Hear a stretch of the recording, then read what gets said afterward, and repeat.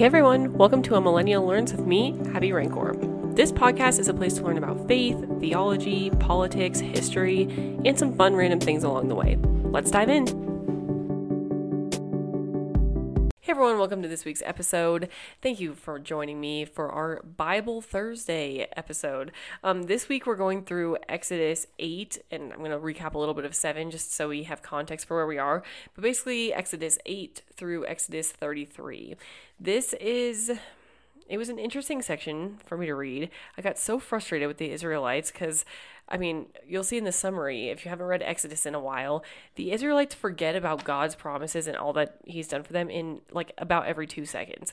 And it's very, it must have been infuriating for God. And you can see his frustration in part of this passage.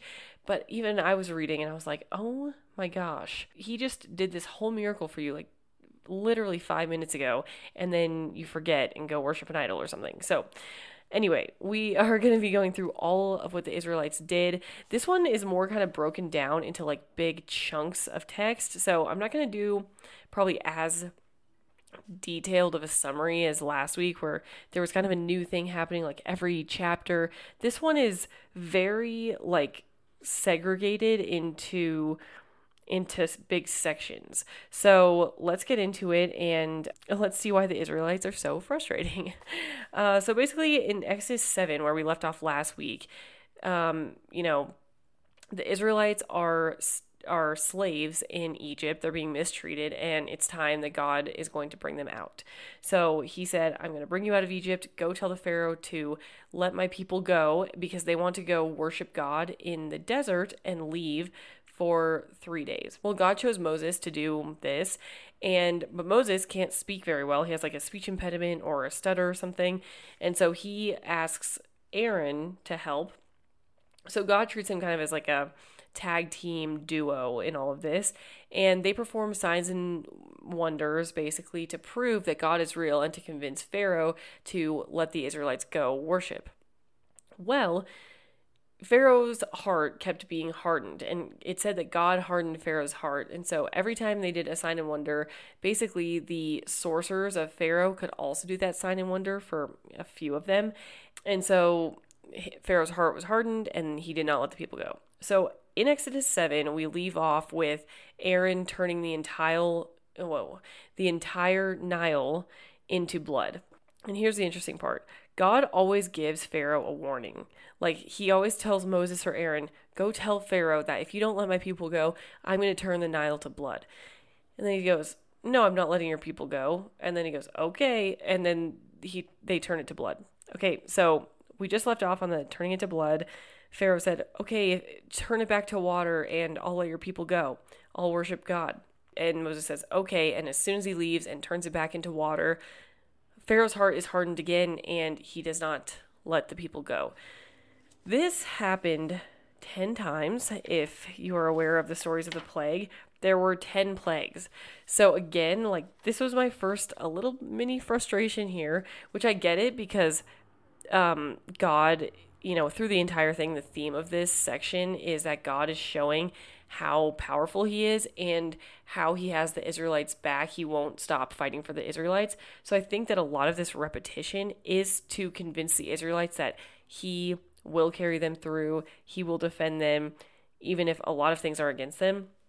So the whole play where God says, okay, Moses or Aaron, go to the Pharaoh and tell him I'm going to do this if you don't let my people go.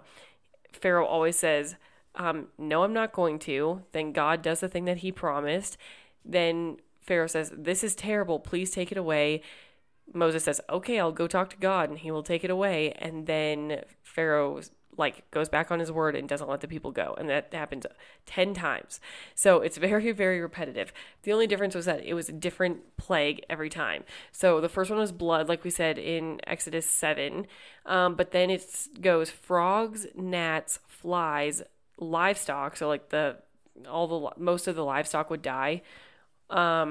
Boils on people's skin, hail, the biggest hailstorm they've ever seen, and most of the crops died. It was interesting because hail, they said, wiped out like almost all the crops except for one kind which bloomed later.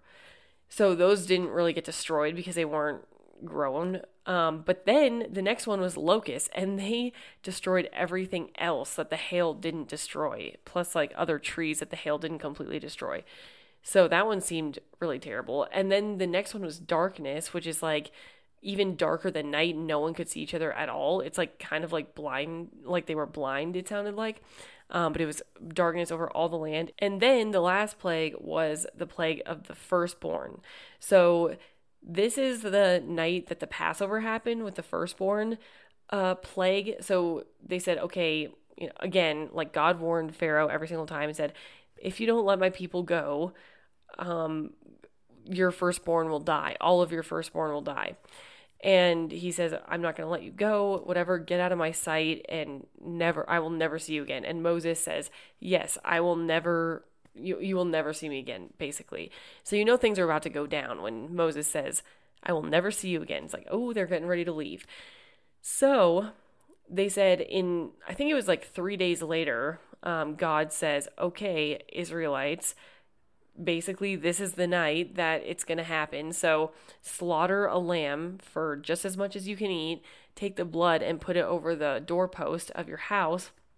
When I pass over to kill all the firstborn, I will see the lamb's blood on your doorpost, and I will spare your firstborn.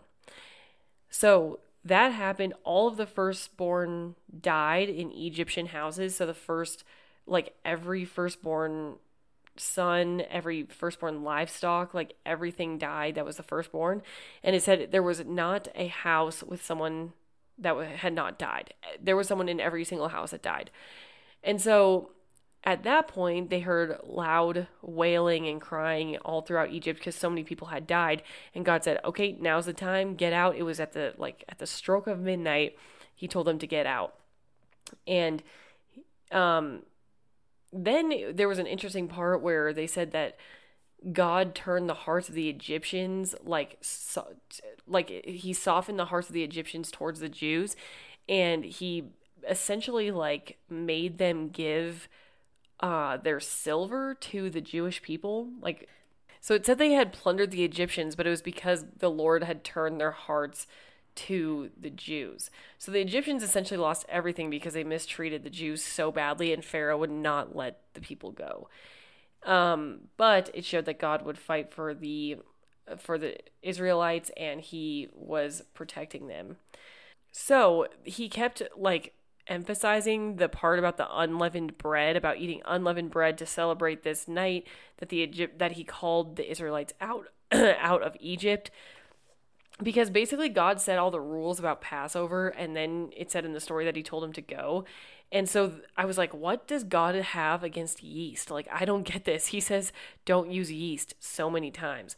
But basically the yeast, the having bread with no yeast to remember when God called them out, was because he called them out so quickly they didn't have time to let their yeast rise or to prepare the yeast, so they didn't use it, and so they had unleavened bread. And that's why in the Jewish culture, when you celebrate Passover, you eat unleavened bread with no yeast, because it's a remembrance of this night, which I think is very, very cool. And I knew this story, but I didn't realize all the details. There was a lot of, I didn't realize how frustrating it was to have the Pharaoh say no every single time after he had just said yes. And then as soon as the plague left, he was like, oh, never mind. And he just progressively kept wanting the slaves to be treated worse and worse and worse. And the Israelites were getting treated terribly, which is interesting later because they get so, another frustrating part of the Israelites is, even though when they're journeying out to the promised land, if anything goes wrong, they're like, why didn't we just stay in Egypt? We should have died in Egypt.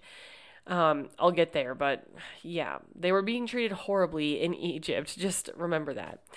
So then, as kind of an opposite parallel, an antonym, I guess, to all of the firstborns dying in Egypt, God commanded all the Israelites to redeem and consecrate their firstborn. And consecrate just means like clean and wash and get ready to present to the Lord. But basically what he wanted was to, instead of like killing all the firstborn like he did the Egyptians, he wanted all the Jewish firstborns to be dedicated to the Lord. Basically, they were dedicated to him and following God. And this was a symbolic sort of thing too, because I looked up a Bible commentary that was talking about this, and the theme of like giving your first fruits or your best, like the choice sacrifices, the choice animals, all of that is kind of that's a theme throughout the entire Old Testament. And so that's why he had them dedicate their firstborn, because it's like bringing your first fruits to God. Okay, in Exodus 14, it's talking about how it talks about the parting of the Red Sea. And so basically they had escaped Egypt in the night, the Israelites did. The Lord was leading them through the land. And basically the Lord said to turn back to camp and like turn around, so that the Pharaoh would think that they're confused about where to go, that he thinks that they were like hemmed in by the desert, and so the Pharaoh will pursue. And he told this to Moses, so Moses kind of knew the plan, but the Israelites just saw Pharaoh coming and pursuing to attack them, and they were very terrified. And this is like the first time where they say, where they stopped trusting Moses. So Moses had led them out. They were all on board. They all decided to go. Then one thing goes wrong where, Pharaoh pursues them. And then they said, "Oh, Moses, what did you do to us? Like, what have you done?" And now they don't trust them. They don't trust Moses or God. So then God says, "Why are you crying out? Basically, move on, divide the sea." He tells Moses to divide the sea. So earlier in the Bible, they're being led through this land by a pillar and an angel. And so the pillar and the angel are in front of them, and they're getting led. When they reach the Red Sea, the pillar and the angel go behind them and basically shield them from sight of Pharaoh's army, because it's also dark at night. So they're just like stuck between Pharaoh's army and the Israelites, and they're illuminating only the Israelites' side. So only the Israelites can see what's happening. And God blows a very, very strong wind that goes through the Red Sea and divides it in half. This is like a very classic story, but I always thought that they were racing each other towards the Red Sea. The Egyptians were like cornered in, and all at once, like in the middle of the daylight, Moses like stuck out his staff and the whole Red Sea divided. But basically it was overnight. They were kind of like near each other. The two armies were, or I guess the Israelites weren't an army, but the two groups were near each other.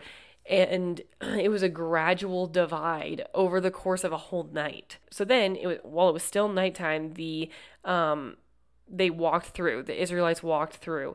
And they got to the other side, and at daybreak, the Egyptians could see what was going on, and they tried to pursue the Israelites through the divide of the Red Sea, and at daybreak, the sea went back and engulfed them. Okay, so I've heard this story many times, but I've heard a lot about kind of God's wrath in the Old Testament and all this. This is one of those questions where it leads to a lot bigger questions, where I was like, okay, I get it that he's saving the Israelites, but why is he killing everyone else? Like, why is God killing so many people in the Old Testament? That was confusing to me. So I looked up Bible commentary that I will link in the description as usual.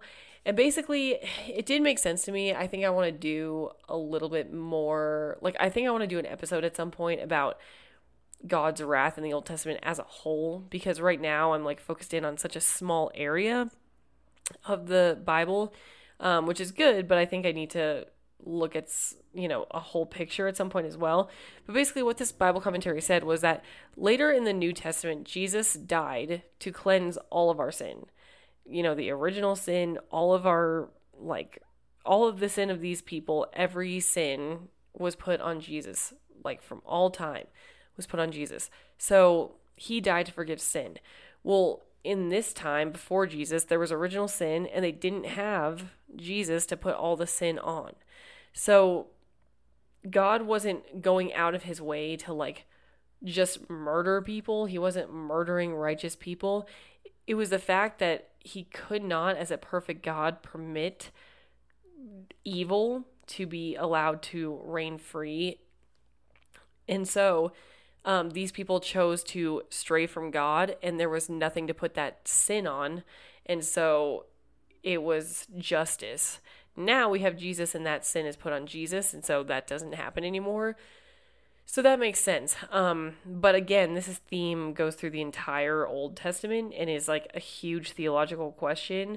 And so I do want to do a whole episode about like God's wrath versus justice. And some people get confused about like, is God actually sinless if he, killed so many people? But I think it does make sense. Like our sin is pinned on Jesus and their sin was pinned on themselves because they didn't have a sacrifice to put their sin on. Okay, so then Exodus 15 through 17 is more grumbling by the Israelites, which was so tiring to read. Basically, God was leading the Israelites through a desert. There was a song worshiping them. So they're worshiping 1 minute, and then God led them through a desert to water, and the water was bitter.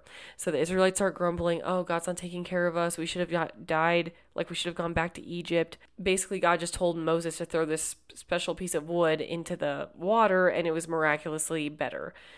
So, okay, another example of how God is taking care of the Israelites. Don't worry, they'll grumble again soon. Right after that, they continued on. They came to a place with 12 springs of good water. So it was like just a little test that they kind of failed, and then they got to good water and plentiful water and all that. In Exodus 16, they start grumbling about food because they are starting to run low on food. Like the Lord won't take care of them. They say, if only we had died in Egypt, at least we had food in the pots. Even if we were getting treated horribly, at least we had meat. And so the Lord gave them quail to eat every night. And then he also made daily bread come down or like materialize on the ground. And all they had to do, he gave them very, very specific instructions. And I can't be too hard on them because I'm sure I would have been the same way. But, human nature is to hoard as much as you can if you get something. And so, but God gave very simple instructions. He said, I'm going to put out bread on the ground. I'm going to do it every single day. Now, on days 1 through 5, he said he's going to do it every day except for Sunday. So he goes, on days 1 through 5, just go out and collect enough that you need, like only what you need. Eat it all. Don't let any of it, stay overnight. I'll do the same thing each day. Just get what you need. Only on day 6 do you gather double so that you don't have to work and go gather food on the 7th day, which is the rest day. So he's driving home the point of Sabbath here too.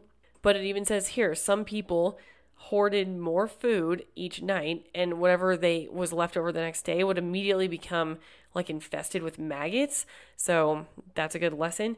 But then even on the 6th day where they were supposed to gather double, some people tried to go out and gather more food on the 7th day, on the rest day. So they just seem very bad at following God's lead, even though he is so close to them.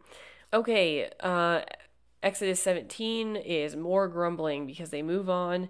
There's no water again, and God is very patient apparently because he was just like, okay, like Moses, take your rod and strike this rock and water will come out, and it provided water for them.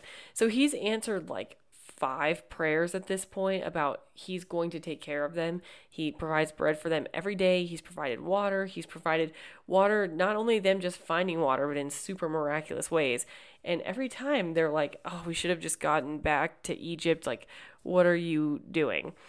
But, as kind of frustrating as that is to read, it is a good reminder because we are kind of the same way. Like, we've seen God's promises so many times, a lot of us in our lives, and we sometimes just forget. Like, we have short-term memories because God can deliver you. God can make you a promise. And sometimes we just lose sight of those promises over and over. Like, how many times has God had to teach you the same lesson over and over? I mean, this seems pretty blatant because they can almost like see him. They see Moses who talks to God casually. And so it seems a little different, but it really is all the same at the end of the day. Like, we're all flawed and we all have to get taught these lessons so many times. And God, I'm sure, feels the same way about us sometimes as he did the Israelites. So then we have like an aside almost in Exodus 18 where Jethro, who is Moses' father-in-law, he comes and he advises him on how to set up a hierarchy of judges. So Moses is the judge of the Israelites. So if there's any like dispute or anything, the people come to him and he decides. Well, Jethro realized that that is too much work for one person, so he helps Moses set up like a hierarchy of people that are, in charge of like 100 people and then 1,000 people and whatever in a step up to him. So Moses only has to deal with the big cases. So it's like a very practical little aside in this whole story. Okay, from Exodus 19 to 31. So a big section in here. It is setting up the Mosaic Law, which the Mosaic Law is like the Ten Commandments, but then it also has a lot of civil laws and ways of acting between people that are, it's just a lot of rules about how to behave, especially with each other. And it's going to set them up for success in living in the promised land when they get there. So, in Exodus 19, they get to the desert of Sinai. Moses goes up the mountain. There's a lot that happens in here, but basically he gets the Ten Commandments, which I will just recap real quick. The Ten Commandments are have no other gods before me, do not make an image or bow down to fake gods, don't have an idol. And I, again, want to do a whole episode, or maybe just like a 5 minutes of fun I want to do a whole episode where this one is very interesting, and I have a feeling that it has to do with like translational differences and stuff, because the second commandment is do not make an image or a fake god, or I've heard don't have other idols before me. But the translation I read in the NIV specifically said do not make an image and bow down to it. Now, I know that Catholics okay, I think I've mentioned this before, but for Catholics, at Catholic weddings, they have, a statue of Mary, and they go and bow at the statue of Mary and give her a gift. Now, some other translations of this commandment say don't make other gods and worship them, which Catholics are not doing by giving Mary a gift. Like, the intent of that is to not worship Mary. It's to ask her to pray for you. I definitely know I think I know the Catholics, rebuttal to that. I want to dig into that passage a little bit more in the original, language, because I want to know more what it means when it says do not make an image. Inherently, is a statue of Mary wrong? Right now, I don't think so, because they don't treat her as God. But yeah, so that'll be an interesting discovery later. Okay, the other commandments are don't misuse his name, don't use it in vain, keep the Sabbath day, honor your father and mother.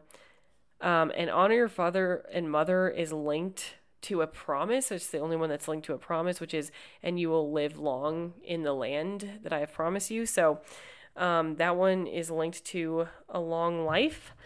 Number 6 is do not murder. Number 7 is no adultery. Number 8 is don't steal. Number 9 is don't give a false testimony / lie. And number 10 is do not covet your neighbor. Then he has so then after the Ten Commandments, he gives Moses a lot of rules about just different ways of treating each other, as the Israelites. So he talks about servants and freeing them after 6 years. He talks about laws on personal injury, if you cause harm to someone else. He talks about property laws. social responsibility, which one of the things in the social responsibility category was do not allow a sorceress to live, which is very harsh, which everything was pretty harsh in here. A lot of things are punished by death. But basically, again, I sound like a broken record. I want to do an episode about this, about what sorcery is defined as and what it is, basically, because I was never allowed to watch Harry Potter growing up because it was like wizardry and sorcery and stuff and witchcraft. Um, Now, I don't know if that's like the same thing as how it was defined in the Bible and in biblical times. So I think it would be an interesting discussion because a lot of my Christian friends have no problem watching Harry Potter, even though it is witchcraft because it's like fake, it's a movie. I have always had a problem with it because it's not, I don't care if witchcraft or sorcery is in a movie, but it's presented as evil. My problem with Harry Potter is that the witchcraft and wizardry stuff is presented in a favorable light, and so it gets very gray. It's a very gray area. But I would like to do a whole episode exploring that because I do know a lot of people with differing views on it. Okay, Exodus 22 also says to not gouge the poor with interest. Oh, wait, I forgot a very interesting, funny part of this. In Exodus 17, after like the 8th time that the Israelites have grumbled, the Amalekites come and attack the Israelites.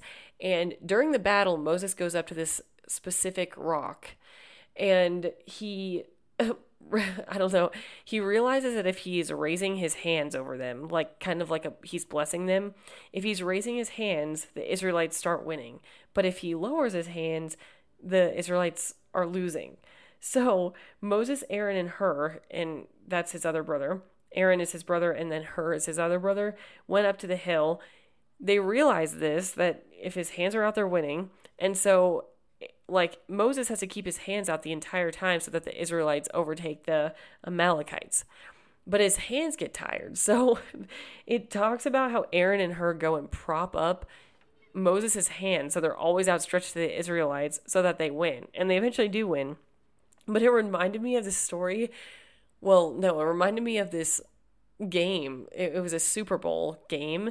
And when was this? It was like probably when I was like, I was probably like 17 or 18.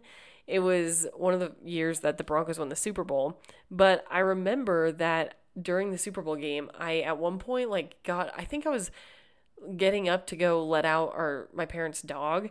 And right when I got to the front door, the Broncos scored a touchdown or made a really great play. And so and then when I sat down, they lost or they did some really bad play. And so my dad was joking that they only won if I stood right by the front door. And so I remember for a decent part of the game whenever there was a high pressure situation, I would just get up and go stand by the front door, and it worked. They won. So, yeah, same thing with Moses. He had to have his hands outstretched towards the Israelites for them to win, which I thought was kind of funny. Okay, back to the other chapters of Exodus. We're at Exodus 23. This whole section, like I said, up until chapter 31 is all about the rules. So very, very briefly, I'll go over what they were. Exodus 23, just some of the highlights was don't gossip, which is always, kind of a struggle. Don't show favoritism in a dispute just because someone is letting the land rest on the 7th year. I want to look up if people still do this, but they say the best practice is to let the land rest on the 7th year. This is one of the many times that God brings up the Sabbath in this, but one of the laws is to have the Sabbath so that the servants can also rest on the 7th day and get the rest that they needed. So a lot of these, there are a lot of laws about servants, but a lot of them are also about treating them pretty fairly, it seems. He commands them to celebrate 3 festivals. One is the unleavened bread to celebrate Passover, which they already talked about. One is in the summer and one is in the fall to come together and offer the first fruits and then to celebrate the harvest. There's a thing talking about sacrificing the animals, how to sacrifice them. And the translation that I read it in originally said, don't boil a kid in its mother's milk. And so I was like freaking out because I was like, is this a problem? Like, were people boiling children in their mom's milk? But turns out it is talking about a goat. And apparently, though, it was a problem. This was like a common practice. And there were a lot of reasons people theorize as to say why not to do this. But it was a pretty common practice in that day. Some people suggested it was like an occult practice to boil a baby goat in its mom's milk as like an occult thing to make the land more fruitful. I don't know. There's a lot of reasons to not do this, but I was glad to hear that it was about a goat and not a person because that was kind of concerning. Okay, so then Moses wrote down this entire law that he was just given. So he said, climb the mountain with the elders. Moses wrote down this whole law. He made an altar up on that mountain, made a sacrifice. He put half the blood in bowls and threw it on the altar as like a sign that he was making a covenant with God. And then he went down and said, hey, to the people, here's all the rules. And they said, okay, we want to follow God. We want to follow the rules. And he splattered the rest of the blood on them, which was shocking to me. But that is what they did as a symbol of a covenant. So then Moses then climbed the mountain even more, and God gave him tablets with the 10 Commandments on them. It was literally written in stone, and he went up into the mountain for 40 days. When he was up there were also other rules all about the tabernacle. So Exodus 25 through 31 is all about the building of the tabernacle. And it reminded me a lot of Noah and the building of the ark. It was very, very specific. There were dimensions. There were like specific fabrics to use. It was like the whole layout was decided. And so there were rules on the offerings. You had to make a chest. He told him to make lampstands, a dwelling place that with like tapestries around it, an altar, a courtyard. He went through how to choose priests, what priests should wear, all of the articles of clothing, which includes like many, many articles of clothing.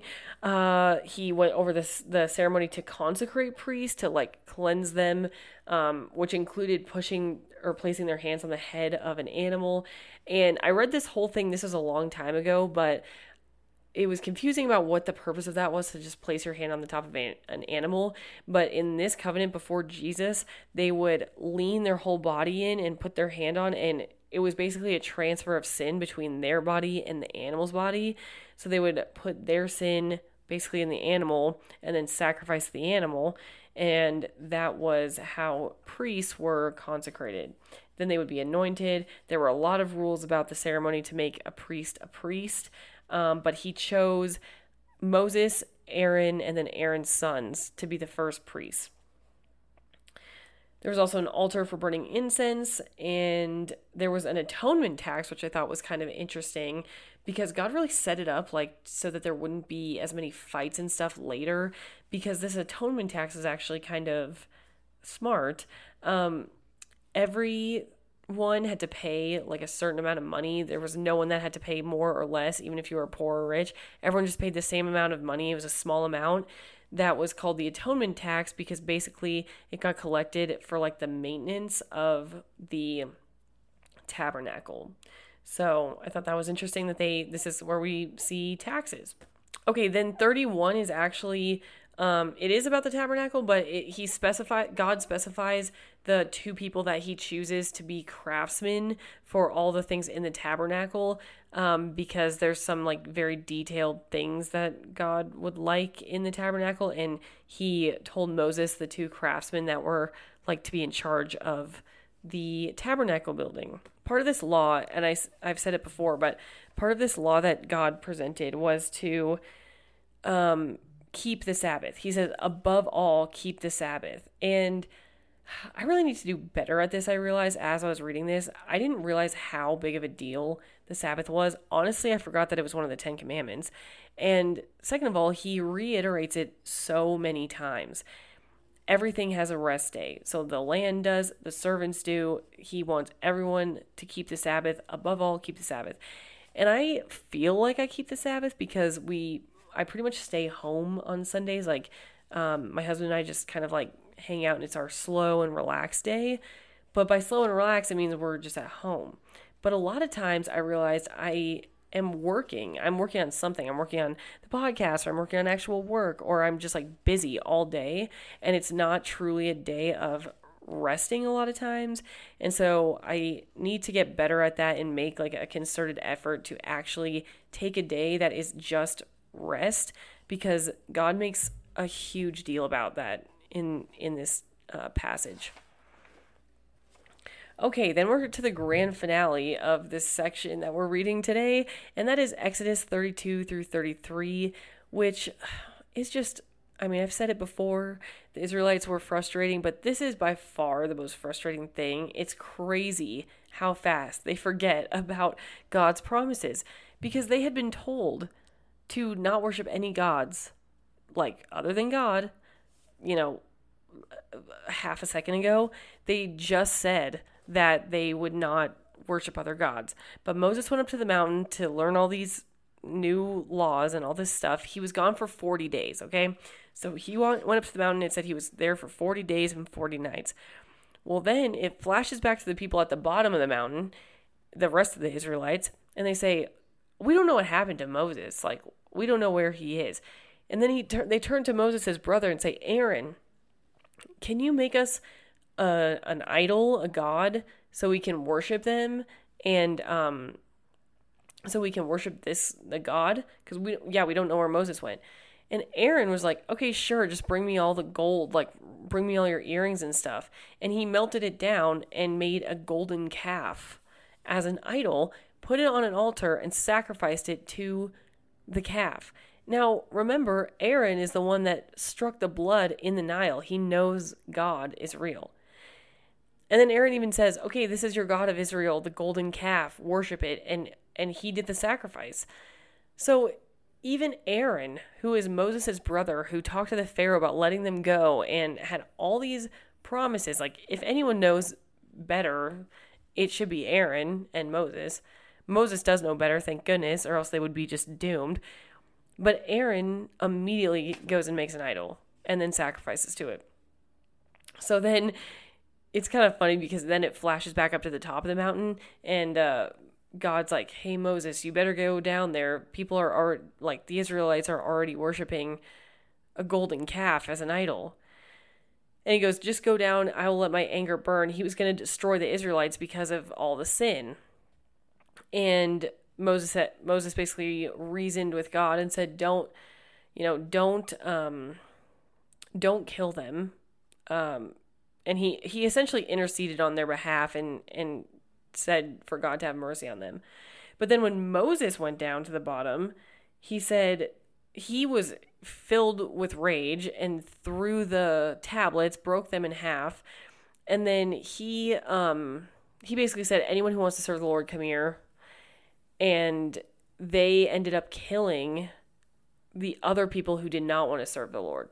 So, that was the story with the Israelites. It was crazy how fast they turned. I mean, it was a month. Like, it was just over a month. And they were like, well, let's just make an idol. And Moses' own brother was like a key player in that. And Moses actually asked him, what did they do to you that you led them to such sin?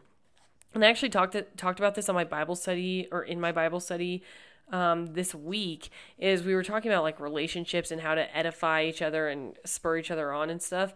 But it was pretty humbling because, the Bible says to not let your brother stumble, or do not lead him to stumble, and to instead like sharpen each other and to encourage each other and stuff. But it is a little humbling sometimes when you realize that you have been the friend, or you have been the person leading other people to sin. I feel like when you're not running after God, you are naturally the person that may be leading someone else away from God. And I know I've done that a lot, especially in college, but this is a perfect example. Aaron lost sight of God, of who God was, and at any like small urging of the people, he then led them into great sin because he forgot God's promises and got what God had done. So, good life lesson to remember to keep your eyes on him so that you don't lead others into great sin. Then in Exodus 33, which is the last one we'll go over for today, it tells how God and Moses talk to each other in the tabernacle like old friends. And basically Moses asked God to go with him as they go to the promised land. God said that they would, and he would forgive the Israelites of their stubbornness. So he does recognize the Israelites are very stubborn. And then Moses asks God to show him his full glory. And God said no one would basically see my face and live. And so he can see some of his glory, of behind him. He can see some of his glory, but not the whole thing, because no one can see his face and live.